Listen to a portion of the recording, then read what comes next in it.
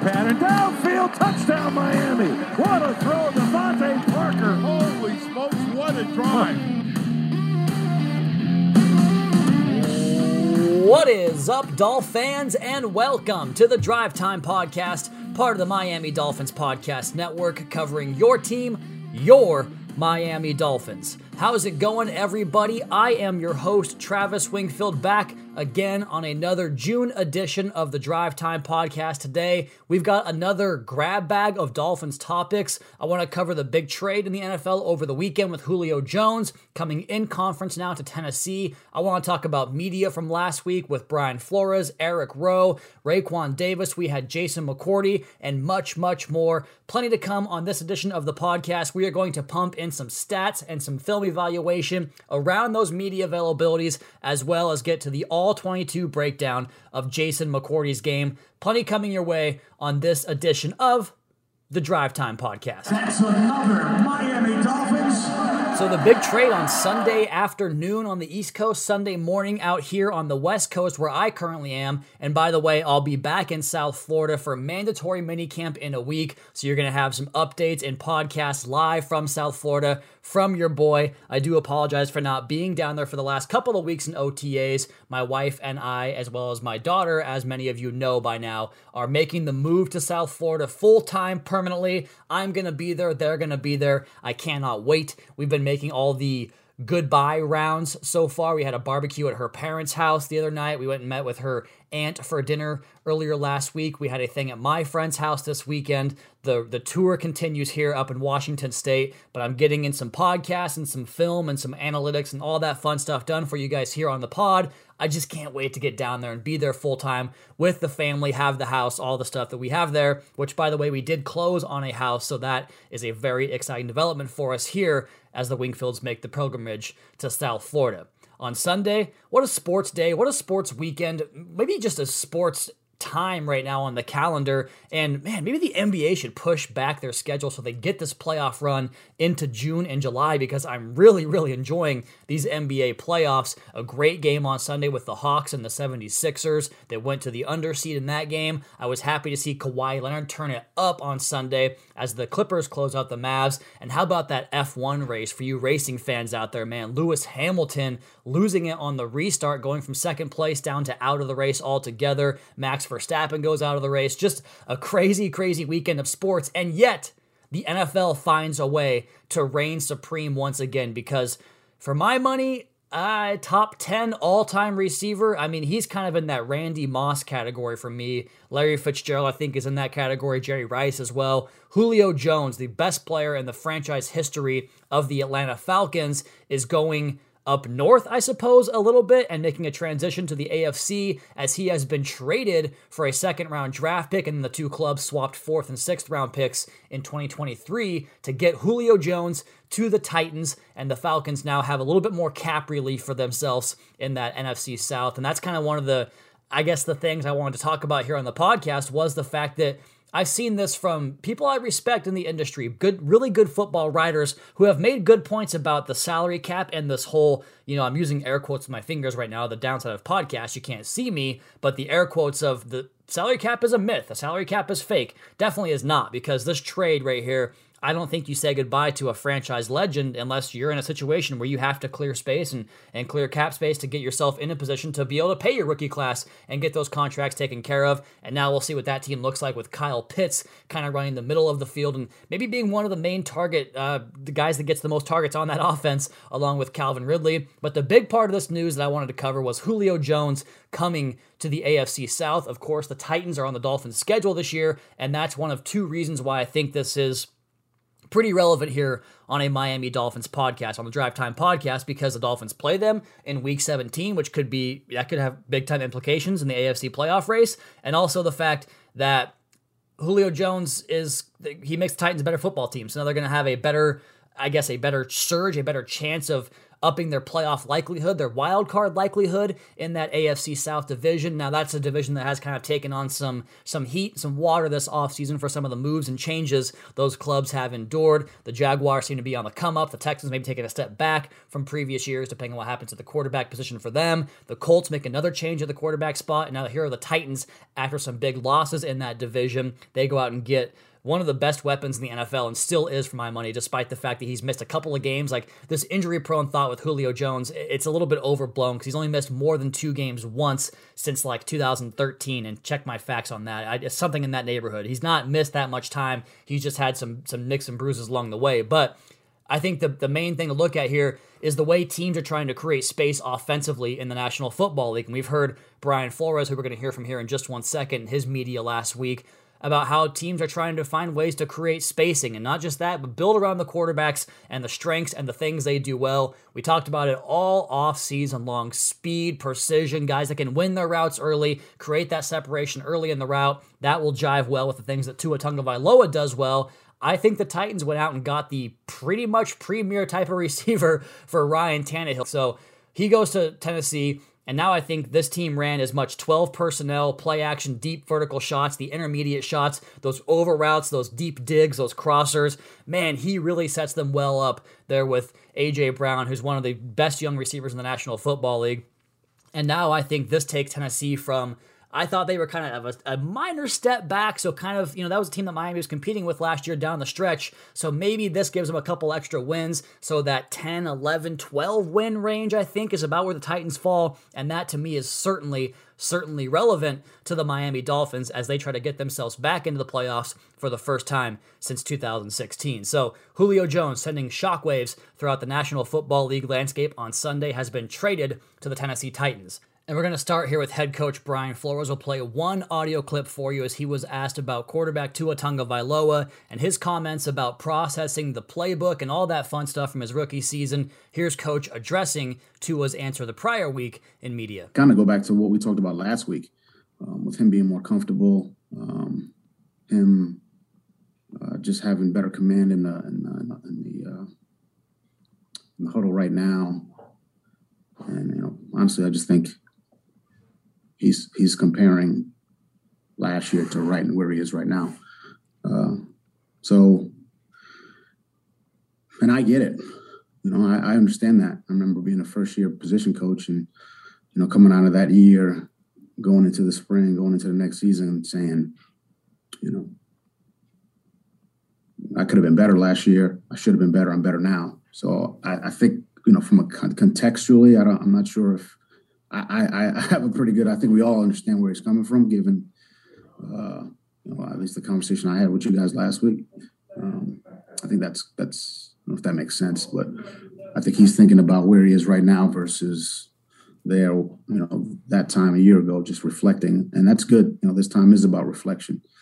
And, where you are now versus where you were 6 months ago. I think he's worked hard to improve in a lot of areas, and I think he has. And I think he's kind of communicated that out. And Coach would continue on a question later regarding quarterback Tua Tagovailoa as he talked about putting himself in a process in terms of how he studies, how he eats, how he trains, everything. So Coach said that he would say he's seen that out of Tua, getting that process and that schedule and that routine and that system down that he's got in place that he thinks will get him better at X, Y, Z, whether it's trainings, whether it's meetings, whether it's fundamentals, throwing mechanics. I've seen that for sure, Coach Flores says there, end quote. And just to kind of put my own perspective, my own flavor on that, and you go back to your own experiences to try to relate to what people say, regardless of what field it is, right? And I always go back to my sports days in high school and the junior college and that fun stuff where it came to an end for me because, well, I am a 160-pound kid. So it didn't go very far for me, but when I played hoop, I came up to the varsity pretty early in my career in high school, and I remember getting on the court my first time from JV up to varsity, and the speed of the game, like I just was get the ball out of my hands, get to my next spot, and get the hell out of the game and don't cause any turnovers or any lapses or breakdowns in the playbook. Just make sure you know what you're doing and get the ball out of your hands and go to the next spot. So I can certainly understand that from my perspective. And then in this job, which is, I'm 33 years old now, so what is that, 15 years later, like my rookie season on this job, it wasn't as good as it is now. I talked about some of the writing I've done in the past. I go back to things I wrote 5-6 years ago. I pulled up some of the files I had from thirdand10.com that I've referenced several times in this podcast, and how reading those was like, ugh. Gosh, your understanding of grammatics or grammatical structure and the sentence structure, and did I say grammatics? Ugh. But you get it. Like, I improved so much from where I am now to where I was 5 years ago. Even year to year, I think you should continue to get better. And so for a first-year player, I think it makes all the sense in the world that you just feel more comfortable. Like, again, training camp 2019, my first day going to the Dolphins facility, didn't know where to go, didn't know I had to park around the back, and it was stressful. It created anxiety. Now I roll into that place, know exactly where everything is, what my PIN code is to get into the building, all that fun stuff. Like, it makes a big difference. And I think that I like the way Coach referenced his own experience as far as a position coach and what he didn't know versus what he knows now. And all those experiences add up for a catalog, and kind of goes back to like what Ryan Fitzpatrick would say last year, like a catalog of plays that he has in his mind that helped him get to the position where he knows this means that and that means this, and I can make this decision based upon what I'm seeing right here. It's just going to take some time for these young guys to get a hold of that. And it goes beyond the quarterback. It goes into all these second-year players and all the rookies this year that we have in this exciting rookie class. So I like the way he covered that. I like the way he explained his own experiences there. And I just continue to not have like any hang-ups about the comments or even what we're seeing on the field right now at OTAs, because it's a walkthrough in shorts and visors. And Coach also touched on how rookies' focus right now, it's not about carving out a specific role or there's a timetable for we have to have this player in this position right now. Because Coach was asked about Javon Holland, for instance, who, you put the 2 and 2 together. He's drafted. Bobby McCain is released. Jason McCourty signs here, but the I think 2+2 math there is that Javon Holland, and Coach talked about it, and Gerald Alexander talked about him playing some free safety, is that he maybe plugs into that spot. And Coach has also mentioned how the signal caller positions, right? Free safety, middle linebacker, center, quarterback, these guys are the ones that signal the defense to the rest, or the play call to the rest of the defense or the offense, or the rest of the protection call for the offensive line, or the quarterback for the routes and the running back, yada, yada, yada.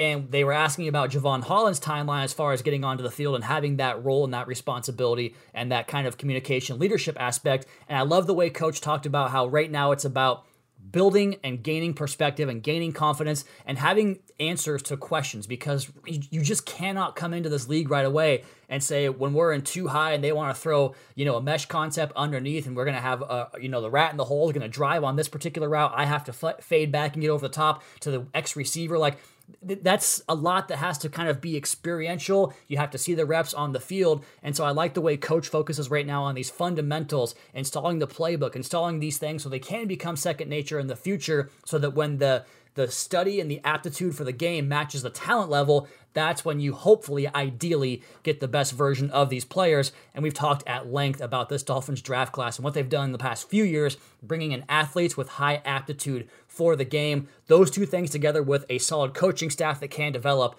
that's the ideal picture of how you get just consistently good football players up and down the roster and guys that can make the difference for you between wins and losses. And I like the timetable comment that Coach said there as well, because that's something Chris Greer mentioned a while back, how they don't put a timetable on things.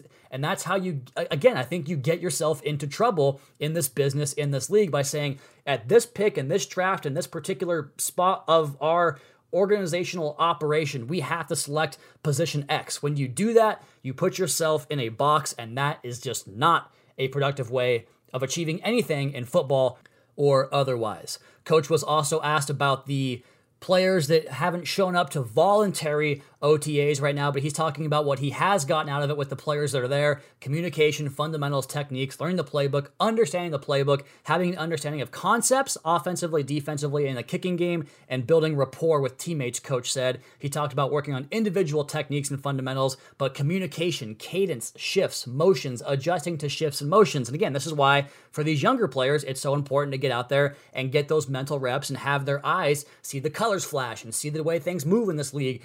And Coach talked about that. I think I'm covering it here, but also kind of trying to give you my perspective that I couldn't agree more with the idea of what you can achieve out of these OTAs. And I'm not going to worry about a punt hitting the turf or a guy dropping a football or a throw that goes awry, whatever it might be, that's just not really something I'm concerned about this time of the calendar. And so I think that when you look at what the process of this is, all of this is a positive net gain compared to what last year was when there was no OTAs. It was all mental and there was no opportunity to go out onto the field and joke with guys and have a good time. And you see coach out there laughing with the guys and they can go out and apply the lessons they learned in the classroom on the field. I think that'll go a long way, especially for a young Dolphins team like they have here and like they've been able to generate some of these veteran presence with guys they brought in like a Jason McCourty to help accelerate that process. We'll talk more about Jason here in just one second. We're going to finish up Coach Flores with his comment about Jason McCourty, who said from a leadership standpoint, an experience standpoint, he's also a good player too. Don't forget that aspect of this McCourty signing. The guy can play football. He wouldn't be here if he couldn't. Coach Flores always makes a point to make that the number one element of being a Miami Dolphin. You got to play football, man. I asked Coach that question last year about Brandon Jones, and I said when you heard about Brandon Jones getting all these defensive playbooks and going through and watching 4 games of each defense so he can have an idea of what the defense does and their structure and their calls, I asked him about that and how that elevated his draft stock, and Coach said, look, you got to be able to play football first. That's what we care about here first. So Jason McCourty checked that box as well, but he also talked about guys that fit the team well, from that on-field, but also the character and the makeup aspect of this entire business as well. So Coach ended the presser there with some really good comments. I recommend going back and checking this one out. He was very forthright and very transparent, as he has been all off season. He also talked a lot about his coaching staff that he's put together here and the energy those guys have and the way he sees that energy kind of produce passion on the field. And that reverberates, man. We talk about the players and the coaches and all these guys that care about football so much. Like, you can see it in the way these guys speak to the media. I love talking to GA. Coach Charles Burks is one of the guys he mentioned here as well. Coach Lemuel Jean-Pierre, Coach Studesville, Coach Grizz, Coach Godsey, Coach Clark. I'm probably leaving some guys out here, but you watch the way these guys coach on the field, and they are just so passionate and fired up. And Coach Campanelli, too, is one of the ones that is most fired up most of the time. It's so much fun to watch when people love what they do. And I had someone comment on the Colleen Wolfe podcast last week and say, like, it's so much fun to watch 2 people that love what they do their job. And they mentioned that about myself and Colleen. And I said, yeah, that's why the podcast I thought was so good, because we're both so passionate and high energy. Same story in football, man. Those guys were out there having a great time and coaching guys up, and it really shows on the field and hopefully in the results, too. We later heard from Dolphins' second-year defensive tackle Raekwon Davis, who was candid in his own assessment of his rookie season, saying he didn't think it was that good, thought it could have been a lot better for himself. Before we get to his comments about where he thinks he can get better, he also talked about Jalen Waddle, said he's a fast guy who gets open, he gets loose, he gets the ball, and there's no catching him, he's explosive, and he can control the ball however he wants to. So that was cool to hear him talk about his former teammate at Alabama. He talked a little bit about his off-season training regimen and his trainer named Sean, who has this thing he calls monster making, where he makes monsters, and Raekwon Davis is an absolute monster. We talked about the wingspan, the size, and the height, and the versatility. He definitely qualifies in that monster category, but he talked about how much fun it is to get those workouts in, how it gets him juiced up and gets him prepared for the season. So he talked about pass rushing and saying that was an area of his game he felt he could be better in this season. And we know Raekwon kind of came on the second half of the season. He really began to have that emergence as a productive player in that Rams victory, and then continued it through the rest of the season. Really, really productive stuff from Raekwon Davis. We're going to talk about his film and some numbers here in just one second. He talked a little bit about Coach Clark, because I wanted to ask him, Coach Clark was an outside edge rusher or outside linebackers coach and worked a lot with the edge rushers last season, and now he's back up coaching the defensive line where he's been before in prior stops. And he talked about getting some work on technique and pass rushing with Coach Clark. And you might recall last season, Andrew Van Ginkel spoke a lot about the element of his game that he added through the work with Coach Clark and that pass rushing stuff. So the fact that Clark is getting his hands on these guys in front, like an Adam Butler, who already has so much refinement in that area, but also the young Raekwon Davis, a young Christian Wilkins, and even Zach Sealer as well, who plays with so much power and flexibility and the ability to get into the backfield. I think it can have just a net gain on this defensive line. Now, as far as Raekwon Davis and that pass rush, I wanted to take a deeper look at that, because I thought he was productive and impactful that way. I'm never going to go against the guy's own personal word, but I want to talk about his pass rush here and where I think he excelled and where he can get better.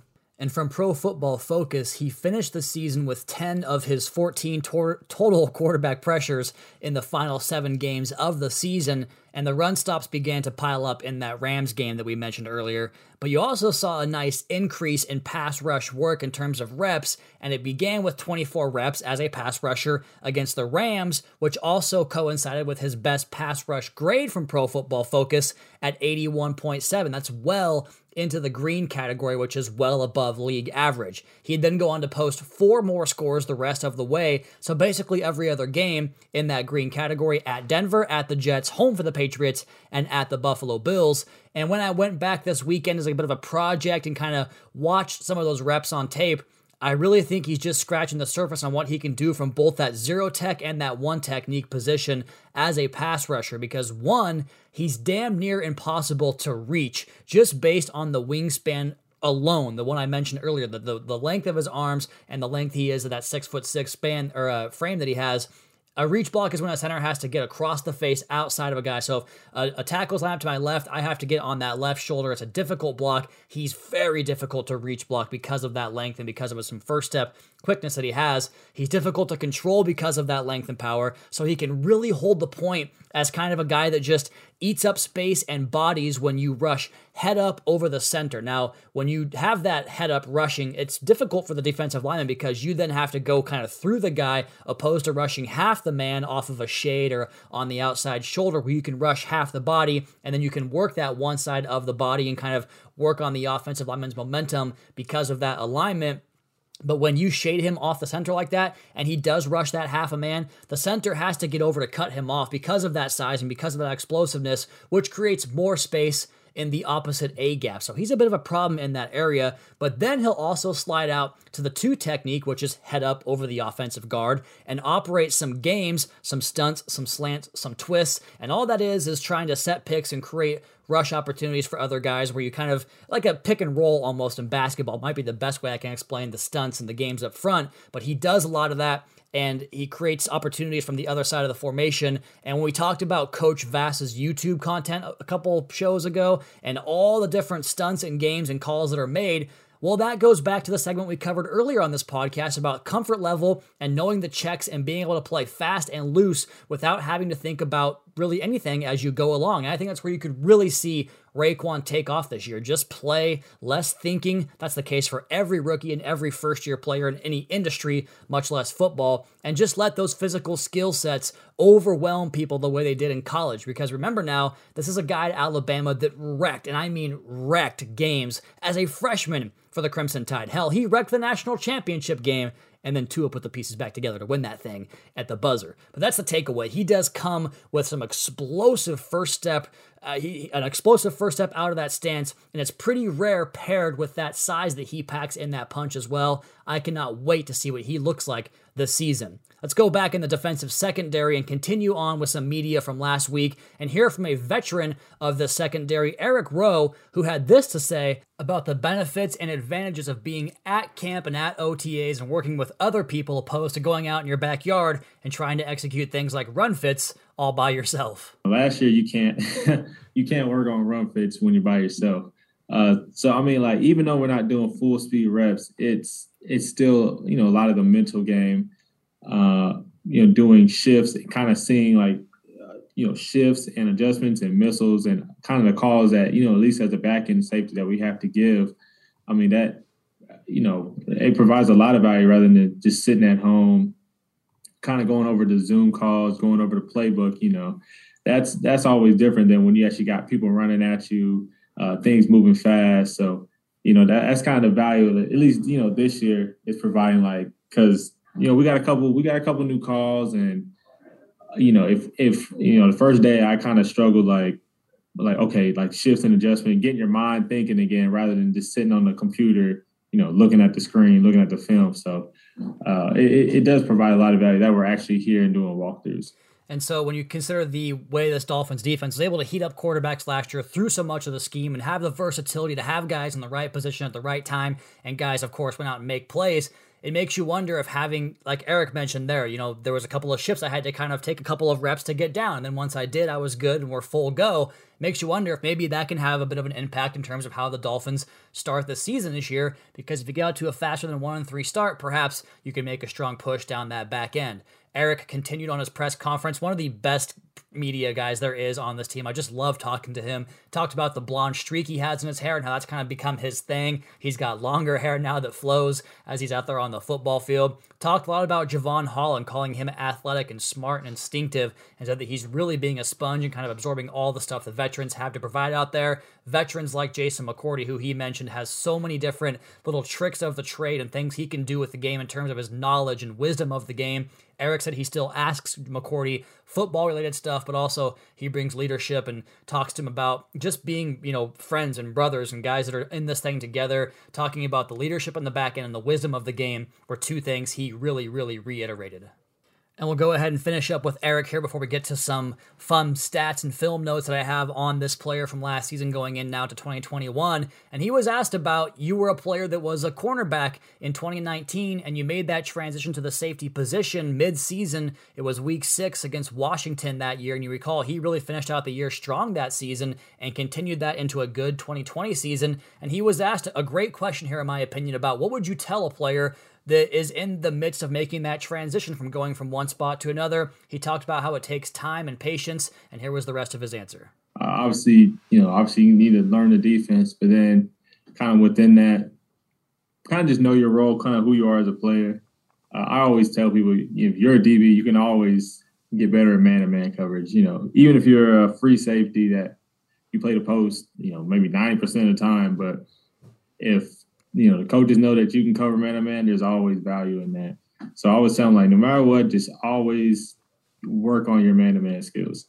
And so we talked about that on this podcast, right? Brandon Jones, Eric Rowe, even Bobby McCain in his earlier days. These were guys that played either perimeter or slot cornerback, and Jevon Holland played a lot of that as well at Oregon. So this defense, you're going to have to come down and be able to match up. And when they want to go that 5-0 front and send pressure in various gaps and get the quarterback uncomfortable and play that tight, sticky man coverage with Xavier Howard and Byron Jones and Eric Rowe and Jevon Holland and Brandon Jones and Nick Needham, and the names keep coming and they don't stop coming and they don't stop coming. And so I wanted to go back and look at some of Rowe's numbers as far as a man coverage standpoint goes. And we talked about the Chiefs and Raiders game from last season, and Travis Kelce and Darren Waller, they put up numbers on pretty much every single team they face, and Rowe has talked about how those are two games that he thinks about. He can't wait to get back to that Las Vegas rematch and get a chance to go up against Darren Waller once again. So looking at some of his numbers and his film, and when you watch him in coverage, I think you see some of the nuance of that experience that he has as a cornerback.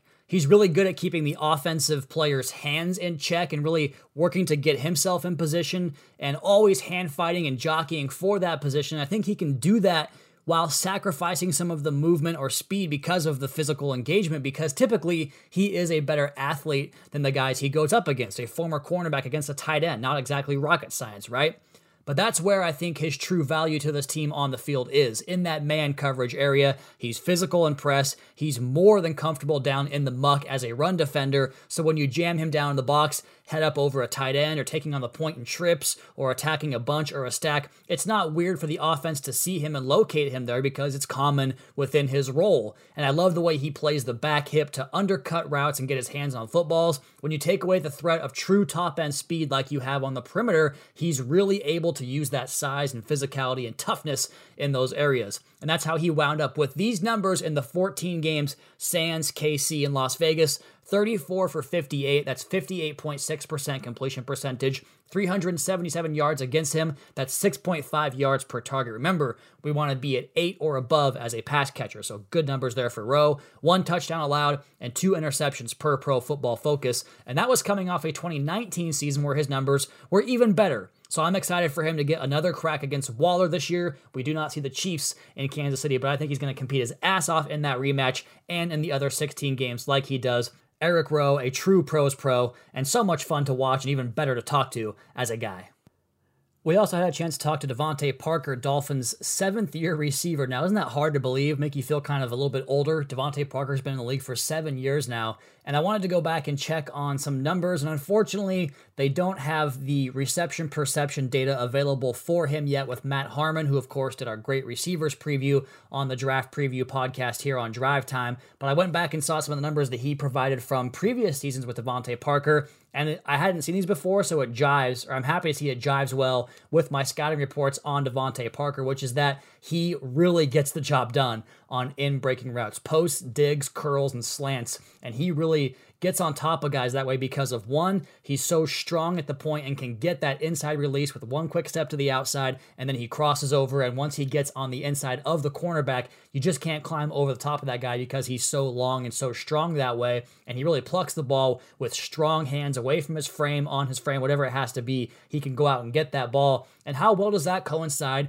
with the fact that we talked a little bit about Jalen Waddle and Will Fuller and the space they can create inside with their vertical stretch speed, their corner routes, their post routes, to take that post safety off the middle of the formation, create some of these opportunities on these curls and these digs in the middle part of that field, right behind that second level of defenders on the opposing defense. And that's where Parker really shines in terms of his reception, perception, success by route, his wins by route ran, and what I saw on tape with that inside release move to stack guys to the inside and create that space and create that sort of window between he and the defender on his back. And I asked Davante, what's something you can get better at this offseason? Because last year I asked him that question, and he talked about comeback routes, and of course one of his big goals was just playing 16 games and staying healthy. And we know Davante fought through some stuff last year as he was really doing a good job of getting himself back onto the football field after some dings here and there. But he talked about every single route this year, and I think that's something we can see him really excel with this new Dolphins offensive structure, is those in-breaking routes, those slants, those curls, those digs,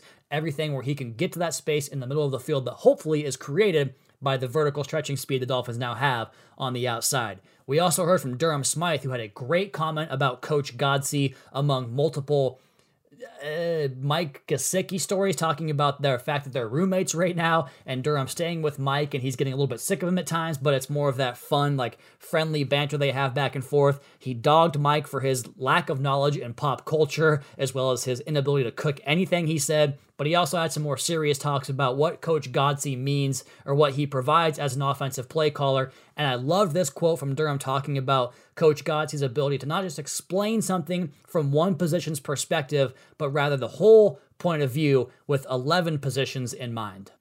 Yeah, I mean, with George, he's just a very smart guy. He's an encyclopedia in terms of really offensive knowledge in general, which I think has really helped me and Mike kind of develop the last couple of years.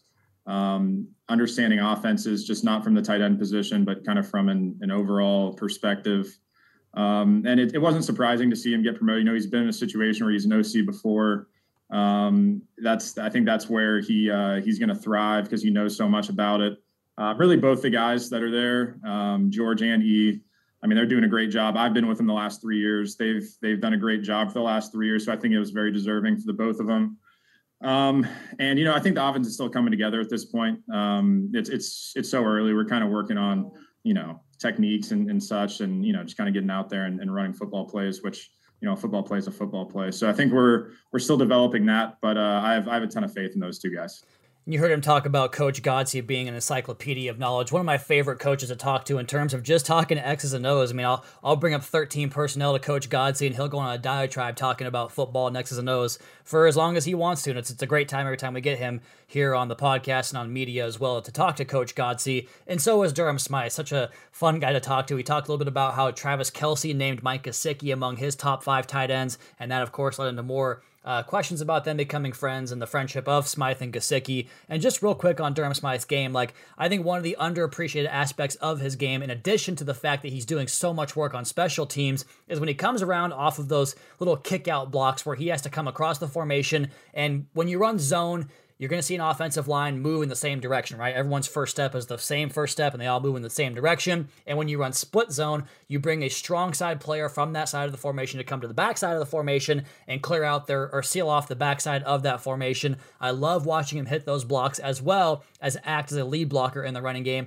And he added some more pass production as well last season in his 3rd year. A good chance to get a look at these guys in their 4th season. We finish up this podcast before we get to the Jason McCourty All-22 as well as his media. And just real quick, did you guys see the photo of Jalen Phillips on social media on MiamiDolphins.com from OTAs over the weekend? I posted it to my timeline, so go check it out there if you haven't seen it. But you want to talk about rocked up, and I tweeted out that he's 36.5-inch vertical, 10'5" broad, 4.56 40-yard dash, 260 pounds. His forearms are just thick, and he's got so much grip strength in those hands. You can see it in that photo from how he plays in terms of the overall just thickness of his build and the power with which he plays. But then you pair that with the workout metrics.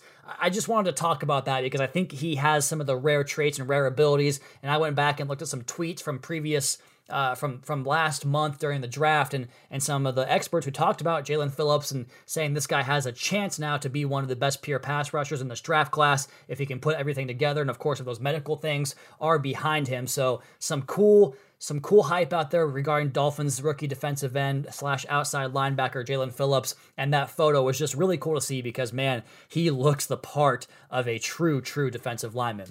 Let's go ahead and finish out this podcast with media from the last player we spoke to last week, which is Jason McCourty. I'm not going to play any audio because it's lengthy and I want to get you guys out of here in a reasonable time. But again, go check out the YouTube page and you can check out all of our media availabilities up there. But he talked a lot about leadership and a lot about service. And I went back and found this story about when Coach Flores was elected into the legend status at the YMCA up locally in the Northeast up there. And Devin McCourty was one of the presenters, but Jason McCourty was involved as well. And that was something Coach Flores talked about, leadership and service. And he still talks about that to this day with his players. And that's what Jason McCourty talked about with his new position and how it's important for him to not just play good football, but to be out on the field and asking the guys, what are you up to this weekend? How are you feeling right now? What did you think about this morning's meeting? What did you think about breakfast this morning? Do you have any questions for me? And just having that sounding board on the field, a guy in the locker room who is not in that position of authority like a coach would be in terms of that relationship.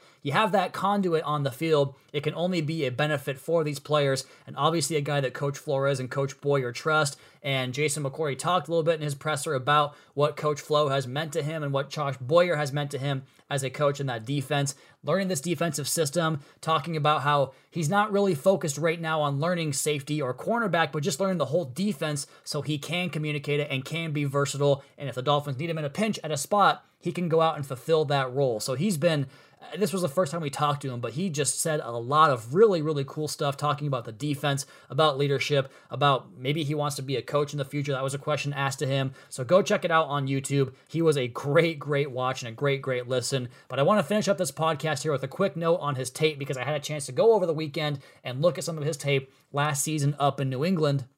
And from a pure numbers perspective, this is the first thing you notice on tape with McCourty is he doesn't really miss tackles. He had one of the lowest missed tackle rates in all the National Football League last year, and that's been his game since the beginning. And he can run too, so you pair the physicality with his athletic ability, and you just watch the way he raps. He truly shoots at the hips and raps and coils and brings guys to the ground and gets some of these electric playmakers to the ground. Pro Football Focus tagged him with just one missed tackle last year in a game against the Baltimore Ravens. Wanted to go check it out on tape, and of course it was Lamar Jackson in the open field. So what are you going to do with that guy who makes everybody miss at one point or another? But Jason McCourty had some good numbers last year as well in terms of his production in coverage. He was kind of I don't want to say backup, but he was a guy that didn't play as many reps as some of the other guys. He did get over 600 reps on defense for the Patriots last season, but he wasn't one of the primary corners. But he gets his hands on footballs, he gets picks, he breaks passes up, he plays through guys without really interfering them and turning them. He's so physical and so sharp with his hands that allows him to really get in front of guys and operate and execute a multitude of different jams at the line, whether it's the inside hand jam, the outside hand jam, the double hand jam, which can get you in trouble against speed guys, but he can do it effectively when he goes to that move. He's got great feet, loose hips to really get himself out of that back pedal and transition going forward or backwards and getting upfield. And again, the thing that I really noticed most when watching his tape is just the recognition of concepts and routes and being in position to drive on certain plays in zone or to stay in the hip pocket and man, to funnel, to bracket. You look at Jason McCourty, he's the kind of guy that when you have a secondary that has Xavier Howard and Byron Jones, and we've talked about this list a million times, that if one of those guys goes down and you have to bring someone off the bench into the game, McCourty can step right into that role, in Xavier Howard's role, and you're not going to have to worry about him missing an assignment or having a mental breakdown or having a lapse, which in the secondary, lapses lead to touchdowns on the back end, as Coach GA has mentioned so many times. I just watch him on tape, and you just see a smart player that can help communicate this defense, and I think that value on the field plus what he brings to this young locker room, to me, is invaluable. I love this signing because Jason McCourty is a great player and a better dude. One more thing here on this podcast before we get out of here. There is a review on iTunes I want to go ahead and address because we are doing better, I hope, on this podcast of hearing from you guys and responding to you guys here on the podcast. One question was posed to me, a 1-star rating negatively. Not a fan of this intro we have. It's from Dolphin Ray, Travis/mailbag. Change the intro in all caps with an exclamation mark. Who threw that touchdown pass to Devontae Parker? I wonder why so nondescript. It's not nondescript. It was Ryan Fitzpatrick in a game in 2019. We took that clip out because Cephalo says in that clip, what a drive by the Miami Dolphins. That was my request to the audio team to get a comment where Cephalo says, what a drive, or that's a hell of a drive, or something to that effect by the Miami Dolphins. We clipped it and edited it that way because you have to edit these things sometimes to make them sound good. So that's what we did. There's no underlining thing at play there. It's just the audio we have for the podcast for our intro. So again, nothing to look into there, Dolphin Ray. Wanted to go ahead and address that because you put the rating up on iTunes. And if you guys have not done so far, we don't do ads in this podcast. We don't ask you for anything. The one thing you can do to help the podcast out is to leave us a rating and a review. The more 5-star reviews we have, it helps the podcast. The 1-star reviews hurt us. So if you have a question for me, I'm happy to answer it for you here on the podcast. But go check out the podcast on Apple Podcast or Spotify, Google Play, or wherever you get your podcasts from. Go ahead and follow me on Twitter at Wingfield NFL. Follow the team at Miami Dolphins. Check out the Fish Tank and the Audible podcast. And of course, MiamiDolphins.com. Until next time, fins up.